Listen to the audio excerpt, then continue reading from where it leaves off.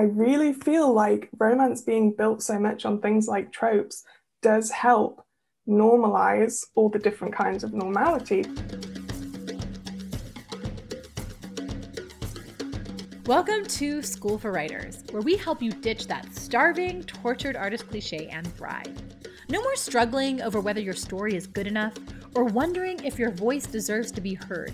It's time to step into the power of telling your story to the world.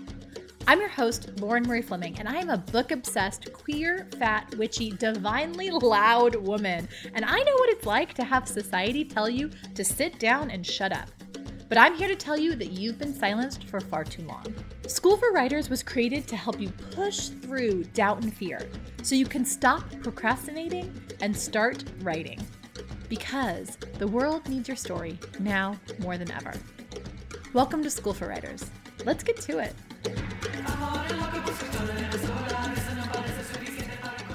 Are you struggling to find time to sit your butt in that chair and write? You're about to hear from Talia Hibbert, who has written 19 books in her 20s. It's amazing.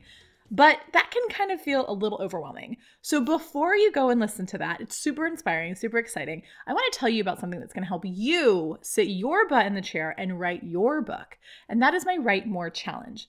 For 10 minutes a day, for 10 days, I'm going to challenge you to sit your butt in the chair and create the physical and mental space in your life that you need to write. So go join my Write More Challenge at writemorechallenge.com and spend the next 10 days spending 10 minutes a day jumpstarting your writing routine. Once again, that's at writemorechallenge.com. And as always, that link is in your show notes.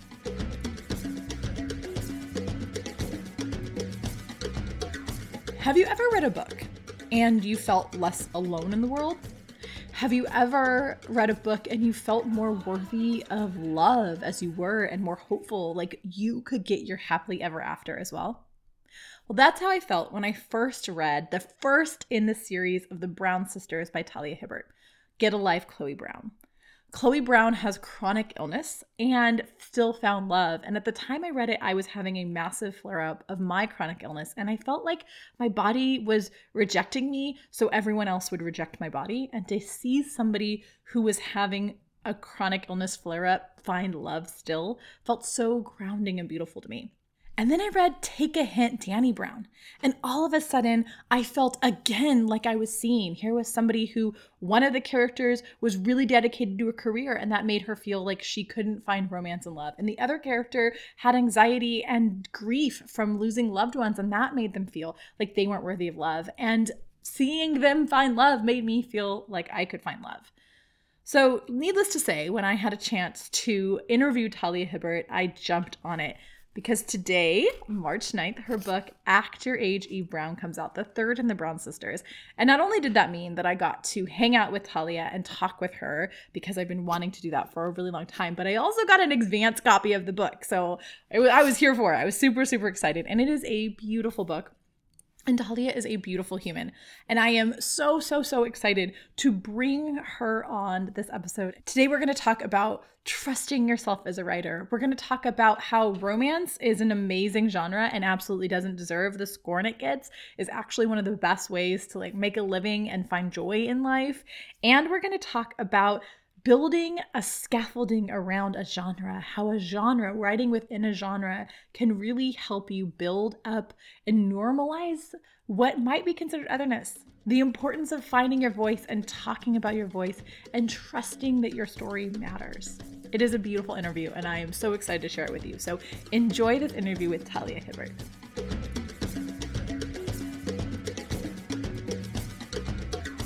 Welcome, Talia Hibbert, to the School for Writers podcast. I'm a huge fan, so I'm going to try to not fangirl too much during this interview. I would love for you, I just did your formal intro, but I'd love to hear who you are, who you are in this world and what you create and how you exist in it. Thank you so much. That is really kind of you, and thank you for having me on here. I'm Talia Hibbert, as you said. I am a writer of what I like to call sexy, diverse romance. And I just really love stories and anything that makes people feel warm and fuzzy inside and gets them wriggling around in their chair with excitement. I hope I'm not the only one who does that. No, you're not. And I also, especially want to create that feeling for marginalized people who maybe don't get it as much as we deserve. So, adding to the body of work that kind of uplifts people like me and other people on the margins is something that I really enjoy. I love that so much. I want to delve into that, but my first question that I have for you is, why writing? Gosh, well, I'm not very good at other things. you know, um, some people are multi-talented, and then there's people like me who have one thing. And I'm sticking with my one thing. Writing is just my best form of communication. It's the only way that I can express myself that feels the closest to the way I am in my head. So that's why writing. I feel like in romance, in this world of tropes, of stereotypes, it can be really hard to make otherness feel normal. And I'm going to do this. I'm going to quote you back to yourself.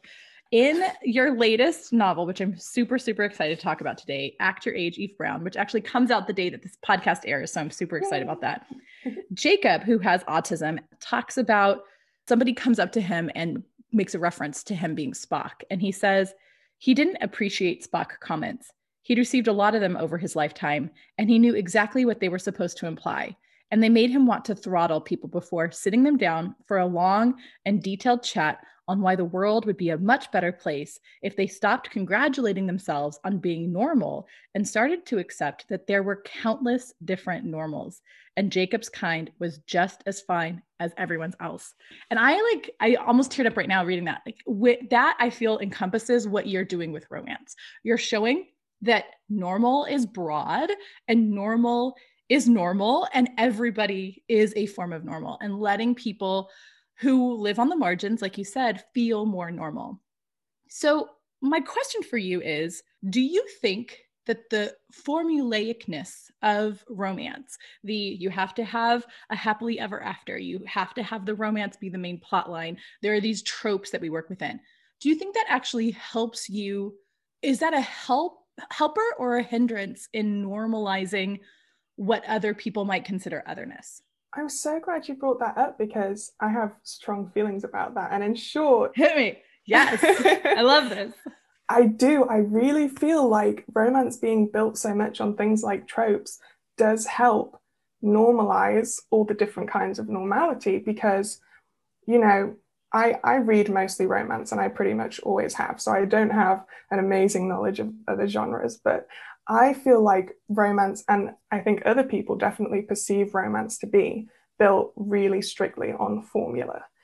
And that's always felt like a comfort to me because when you have that kind of scaffolding, that's how you climb to ridiculous heights. You can't do new and wild things and do them, I think, in a compelling way that really hits a note with most people unless you've got that kind of tried and true scaffolding that exists because we've all had those beats bred into us, right? Like when they talk about stories that are really similar from culture to culture, even in cultures that technically have different ways of storytelling, it's because certain emotional beats hit all of us in the same way because we all experience these emotions.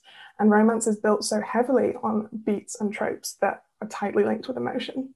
So yeah, I think that is why it's so easy and so fun to widen what normality means when you're writing romance, because you have like these familiar tropes and that framework allows you to introduce what to some people might be unfamiliar and also allows you to kind of validate the people who know it's normal but are maybe told that it's not normal, and they get to see themselves in that trope and be like, hey, yeah, I'm me and they're them and we're the same because we count. So that's one of the reasons I love romance and I love tropes. I love that idea that it's like a strong scaffolding. I'm thinking about how we talk about the sonnet in writing worlds as there's freedom in this form that's really strict. In fact, I was thinking about when I was thinking about asking this question, I was thinking about Mrs. Whatsit in A Wrinkle in Time, and she said about the sonnet, you're given the form, but you have to write the sonnet yourself. So I think that people think that romance is easy because here's this, it's like laid out for you, you know the ending, they end up together. But I don't think it's actually that simple. And I think you've done such a great job at crafting beautiful books. I mean, there's times I don't have it in this book because I have this weird thing about defiling books or writing in books. But I have my ebooks of the first 2 Brown Sister books are like highlighted of these beautiful phrases that you use. So I want to know, do you have formal writing or like formal writing classes that you've taken or a formal writing degree? Or is this something that you've just practiced as an art, practice building that scaffolding? I do have an English degree. I went to school to study law because everyone says you can't make money being a writer. And my parents were like, you're not studying English. We don't want you to die starving in a ditch. But I really hated law so much that I just switched my course after a year. So I do have an English degree. And one thing that made me really happy was that I had an option to do English and creative writing, which not all universities offered. And I found those classes really helpful, in particular because I was lucky enough to get a lecturer who wasn't a genre snob and wasn't anti-romance. And when I was like, I read romance novels and I'm going to write romance, he was like, cool, do you? So shout out to Jonathan Taylor. Thank you. And I feel like what I learned, most of all, it helped me kind of trust myself. I feel like a lot of the time, a lot of people are really great writers, but if they don't have any kind of formal training or even just a class, they feel like, well, surely my instinct on how to do this isn't actually right. There must be a right way and I need to learn it. And therefore what I'm trying to do must be wrong. But actually, the more I learned, the more it reinforced that you should go with your gut because that's how you find your unique voice. And also you shouldn't underestimate how much you've learned by just reading and enjoying what you've read. Mic drop. I was lucky enough to be able to do that. But also I feel like, it was very freeing and very helpful, but it's not necessary for everyone. Yeah. I get so many people who've devoured books their whole life and they're like, but I don't have a degree in writing. And I'm like, who cares? You know writing. Like you were talking about, those beats, you've learned the beats, you've learned exactly. You know it so well. And I think we often, I agree that sometimes it's important to like look outside your genre for inspiration, but I think we don't value genre writers because we don't think that they're literary. And we all like there's these gatekeepers that have decided that this one style of writing is valid. And yet romance is one of like makes billions of dollars. Is like why those publishing houses that can make those literary books like actually can survive is because romance makes them billions of dollars a year. So why do you think, I mean, this is such a loaded question and I'm going to go ahead and ask it, even though it's one of my least favorite ideas, but guilty pleasures. Like, I don't believe in guilty pleasures. In fact, I had a whole business for a while that the goal was taking the guilty out of pleasure. And I just want to know, why do you think that we think of romance as trashy or guilty, or we have these ideas of it being lesser than, when in reality, it's one of the bigger parts of the publishing industry? It's misogyny. That's all it is. It's so beautifully simple. Misogyny. Beautifully simple. Yeah.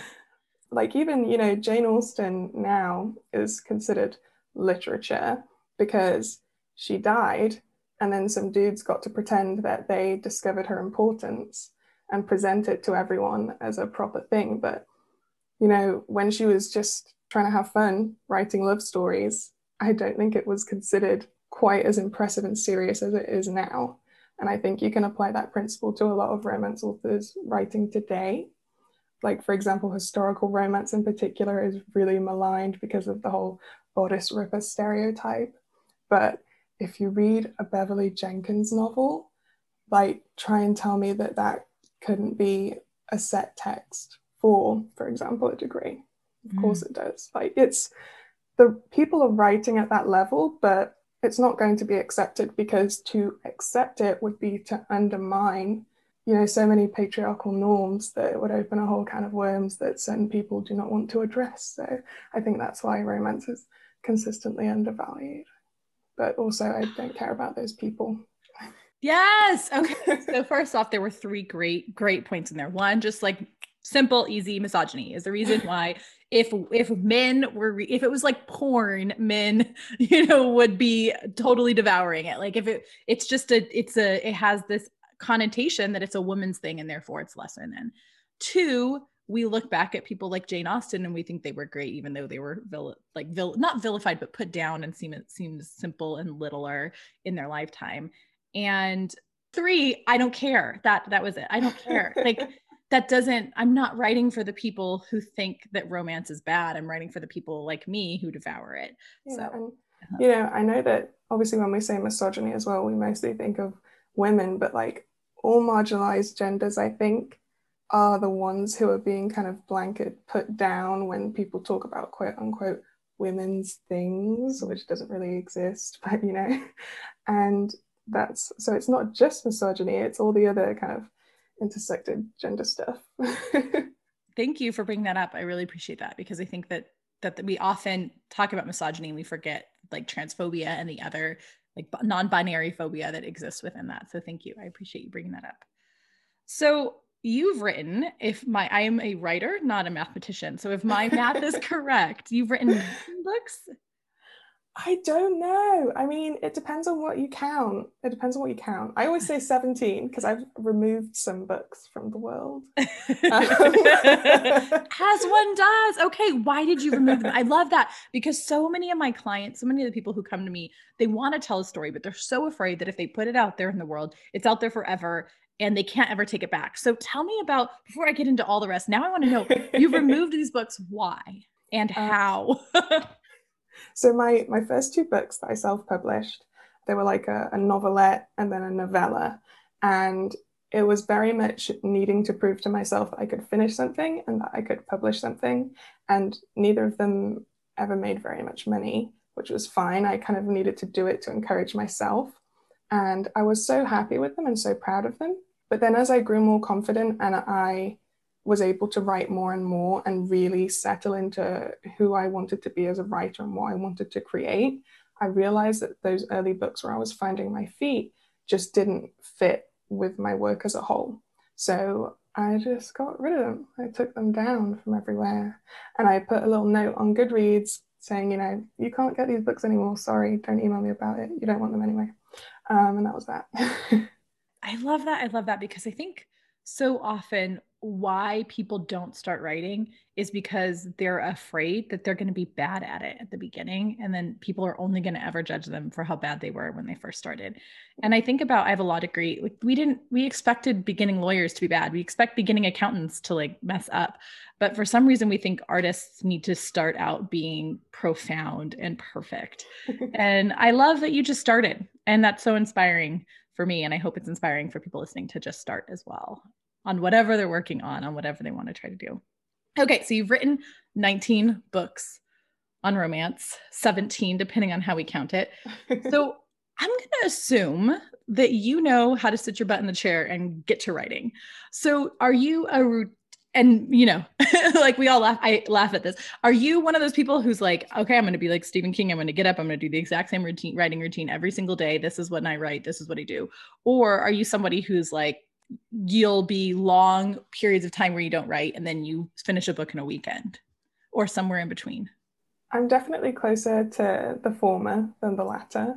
I feel like for me, for my personality type, and this applies to everything I do, not just writing, discipline and routine really helps me.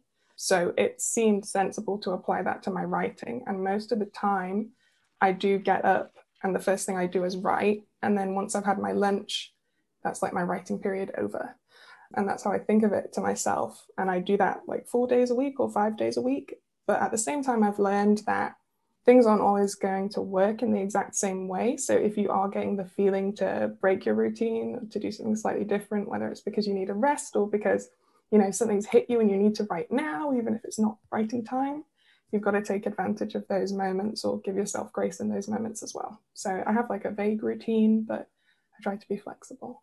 I like that idea that it ends at lunch because then I can just eat earlier if I'm out of inspiration. I'm like, okay, lunch is 3 hours earlier today than it normally is. makes you feel better as well. Right. Also, you're like, okay, cool. I'm going to go off and eat now. So at least if I love or didn't love what I did, that might change my lunch opinion. So I want to know, so there's a stigma in traditional publishing against people who've self-published. And yet you went from self-publishing to traditional publishing. And I want to know, one, are you still planning on self-publishing as well? I know lots of romance authors who do a little bit of both. And two, how you kind of made that transition, like how that transitioned both the logistics of that transition, but also personally, what it's like to start publishing with a team versus on your own. I feel like I definitely know the stigma you're talking about, but I think in romance, because indie romance is leading the curve in so many arenas, that maybe there's less of that stigma because indies have just proven that they know what they're doing. I'm saying they instead of we because I never really hit those indie heights, but, but I know what's out there and it's very impressive. And it was kind of a strange transition to make because it really is very different. You know, writing is obviously very solitary, but then when you're indie and you're having to do all the jobs of the publisher yourself and choose what to do on your own and who to contract out for various jobs, that makes the entire business very solitary. Whereas when you're traditionally publishing, it suddenly becomes very collaborative. And one problem I had was because I'd published so much, people maybe assumed that I had a certain baseline level of knowledge. And they also assumed, obviously, that if I didn't know something, I would say so. But unfortunately, I do not say so because I get shy. So a lot of the time, people were saying things to me, and I was like, yep, got it. And I had no idea what was happening or what that meant. So I had to go off and frantically Google. So I feel like I made the transition harder than it needed to be because I was scared that if I betrayed my ignorance, I would seem way less serious and professional. But overall, you know, now that I've gotten over that and I'm treating my collaborators as collaborators and accepting that they are happy to help me or inform me of things, it's much easier. It's fine, really. And it's nice not to have to do everything. Yeah, I bet. I've done a lot of self-publishing and I'm excited for the days when I'm traditionally publishing so I can have that support system as well. But I also still love self-publishing and I think it's a beautiful way to get your story out there and not have to worry about the gatekeepers saying whether it deserves to be out there or not.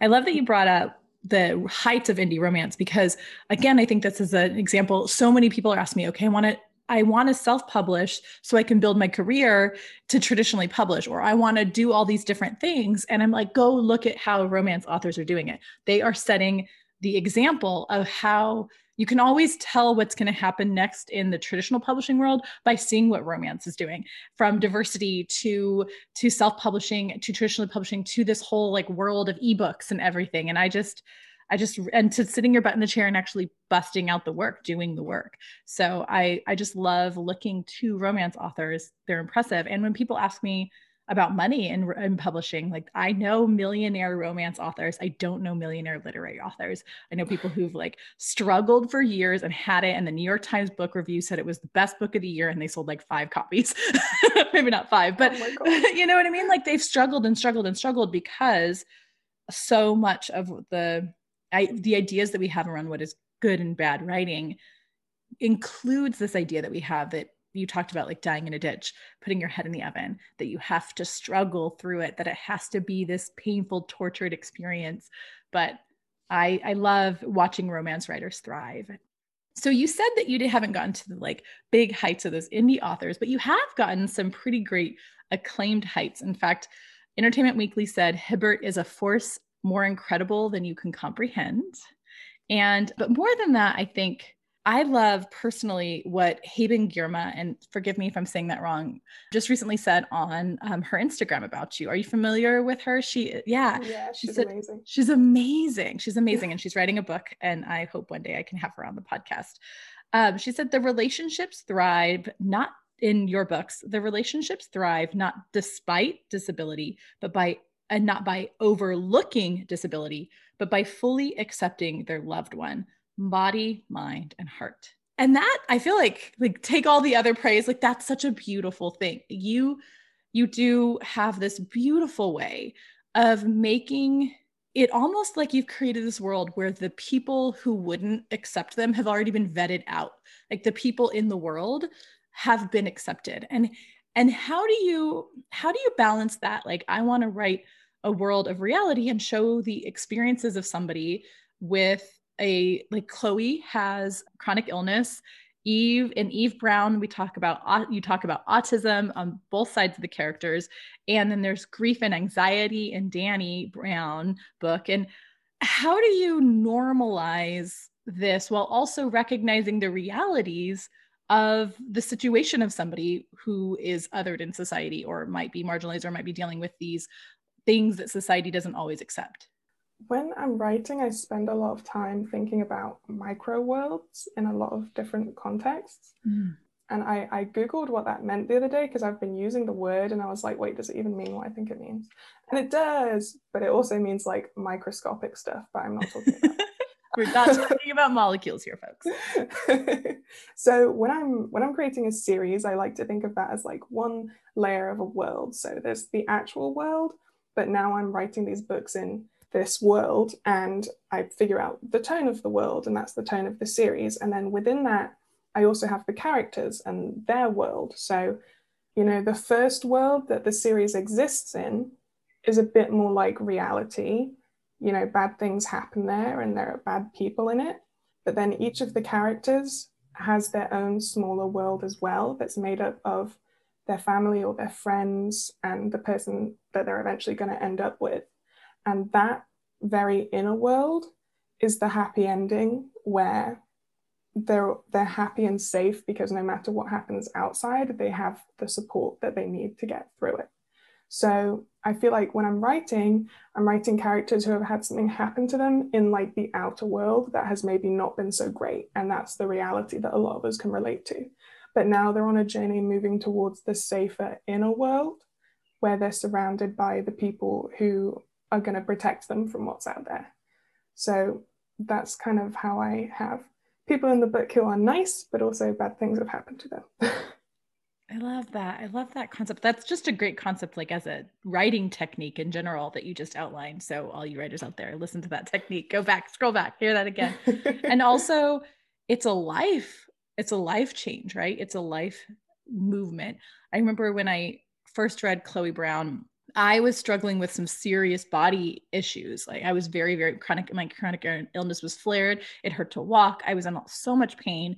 And to just see somebody also whose like body was flaring up and who was in pain and who had trouble walking because of that pain find love was so inspiring to me. I was like, oh yeah, okay, cool. Just because I see my body is revolting right now doesn't mean that someone else wouldn't love me in this state. And I think that that's so powerful. I feel like also in Dani Brown, seeing somebody who's grieving, I lost my brother to cancer, and seeing somebody grieving and having that anxiety over it and the anger and all the emotions that come up and having someone love them. And in Eve Brown, seeing somebody with like particularities about their personality loved. I mean, there's so much love in this, including, I think, from the matriarch down. So I would love to talk a little bit about the way that you've created this world where there are these three women who come from this family line that starts with this amazing grandmother character.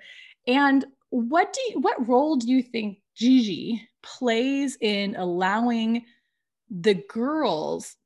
So for people who haven't read them yet, Gigi was famous for something, and I can't quite, like a model, or I can't quite remember what. She was all sorts of things. Right? She's like famous for being beautiful and wonderful and fabulous.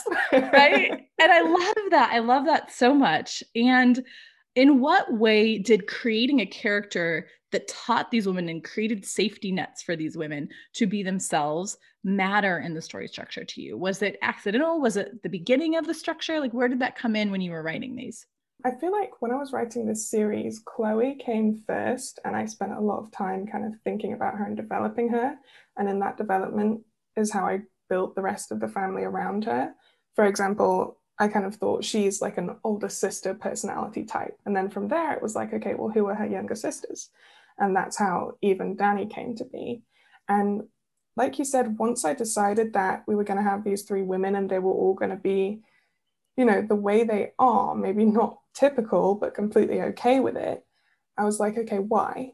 And it came very naturally to me to think that it would be, someone in their family, a role model and a protector, because that kind of reflects the way that I've grown up. I have my mum, and then I have two grandmas and a great grandma, or I did when I was growing up, and they all looked after me and they were all very good friends. And that really impacted how I saw myself and how I built relationships with other people. And so I thought, they're going to have the same thing, the Brown sisters. And I knew that it needed to be someone who was really outrageous and unapologetically themselves in order to encourage that in the three sisters as well. So from there, I kind of came up with Gigi, who could not be any more herself. Gigi's one of my favorite characters, and I feel like I just want to hang out at Gigi's house and do yoga with her. That's great. So I have my last couple of questions for you. And one is, what is a book that changed your life, that has changed your life in some way? And you don't have to pick the ultimate life-changing one, just a book that has changed your life. Oh no. Whenever anyone asks about books I've read, I have never read a book ever. Right?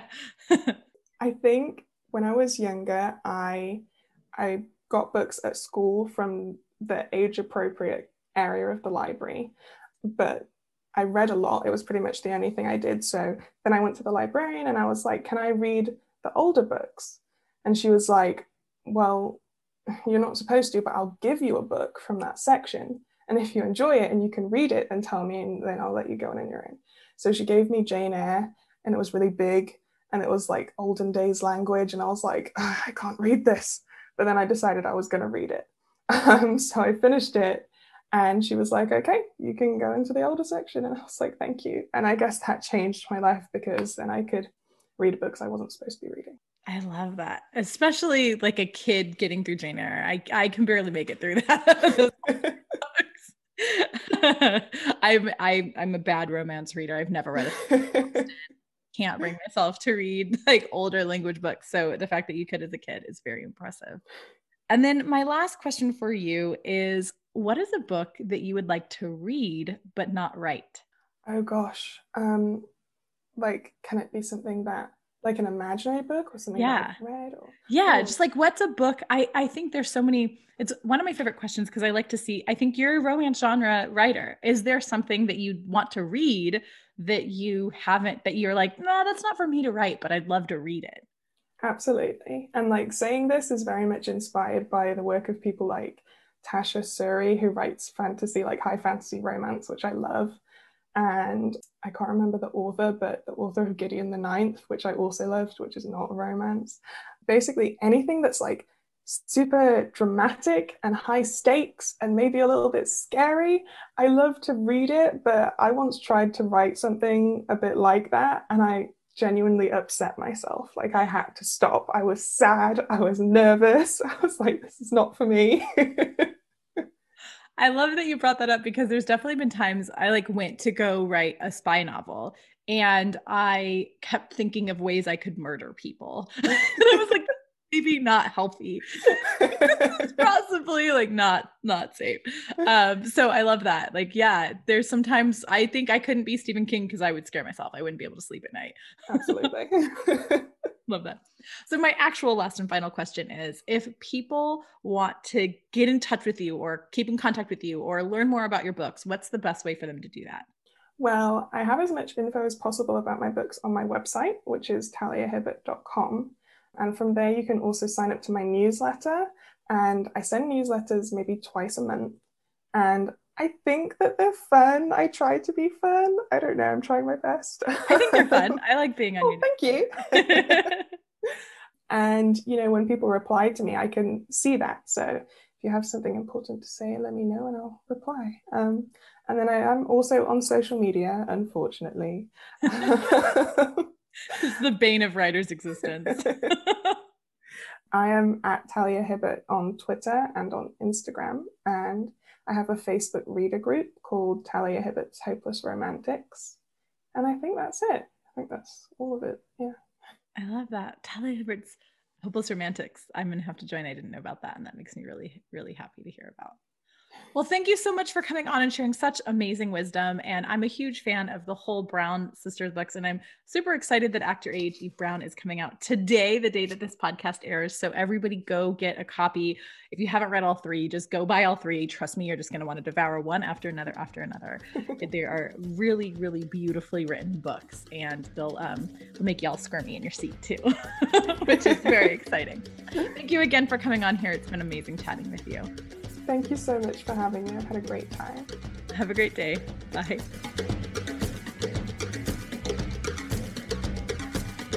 For this week's book review, I'm actually going to do 3 books. I'm just going to go ahead and tell you that you need to go out and get yourself all 3 of the Brown Sister novels by Talia Hibbert. Today especially, you can finally get Act Your Age, Eve Brown, which comes out this week. So I'm super, super excited about that. So if you haven't yet read that one, go get it. But if you haven't read the Brown Sisters novels, go and grab all 3. I guarantee, or your money back. There's money in this, but guarantee your money back. I guarantee you that you're going to love all 3, that they're going to make you feel less alone in this world, more worthy of love, that they're going to get you all like kind of a little squirmy like romance does, get you all excited and worked up. They're going to make you feel excited and joy and all the feelings. They're going to make you laugh. There's beautiful, beautiful moments, gorgeous moments where people recognize that the outside world might be mean to them and hard for them and difficult. But this right here, the world that they're creating, this inner world that they're working on with somebody else, that they're finding love within, that's real and that's safe. And it's just, they just made me feel worthy of love, y'all. And I want you to feel worthy of love too. So go out and buy all 3 of the Brown Sister novels right now. I have to tell you, I'm a little sad that the series is over, but Talia told me herself that she is working on a spin-off series with the Brown Sisters concept in that world. So I am so excited that there's going to be a spin-off, that we're going to have more books in this series because I devoured all of them. Like each of them I read in probably a day and a half, if that. So go out and get yourself all of the Brown Sister books by Talia Hibbert, but especially go get yourself Act Your Age, Eve Brown, which comes out this week. And keep your eye out for following Brown Sister spinoffs, which I am super, super excited about.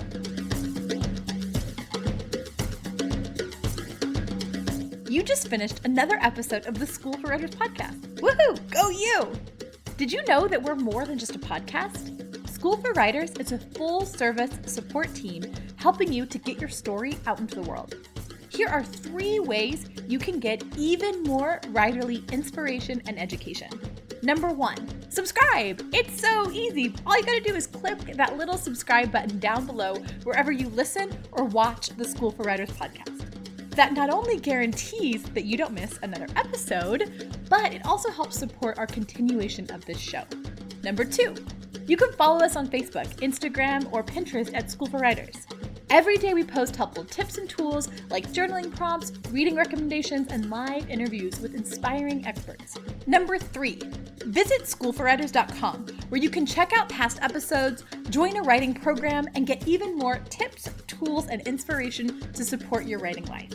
While you're there, be sure to sign up for our Write More Challenge, a 10-day program to help you jumpstart your writing routine. Thanks again for supporting School for Writers. We'll see you next episode.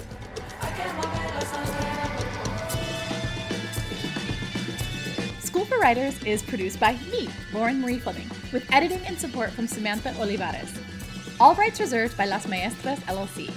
Our music is De Lejos by Ila Bamba. Check them out on Spotify. Big thanks to the team at Terrorbird, and big thanks to Kristen Hozak. And of course, a massive thank you to you, the listener. Now put down this podcast already and go write. I'll see you in the next episode.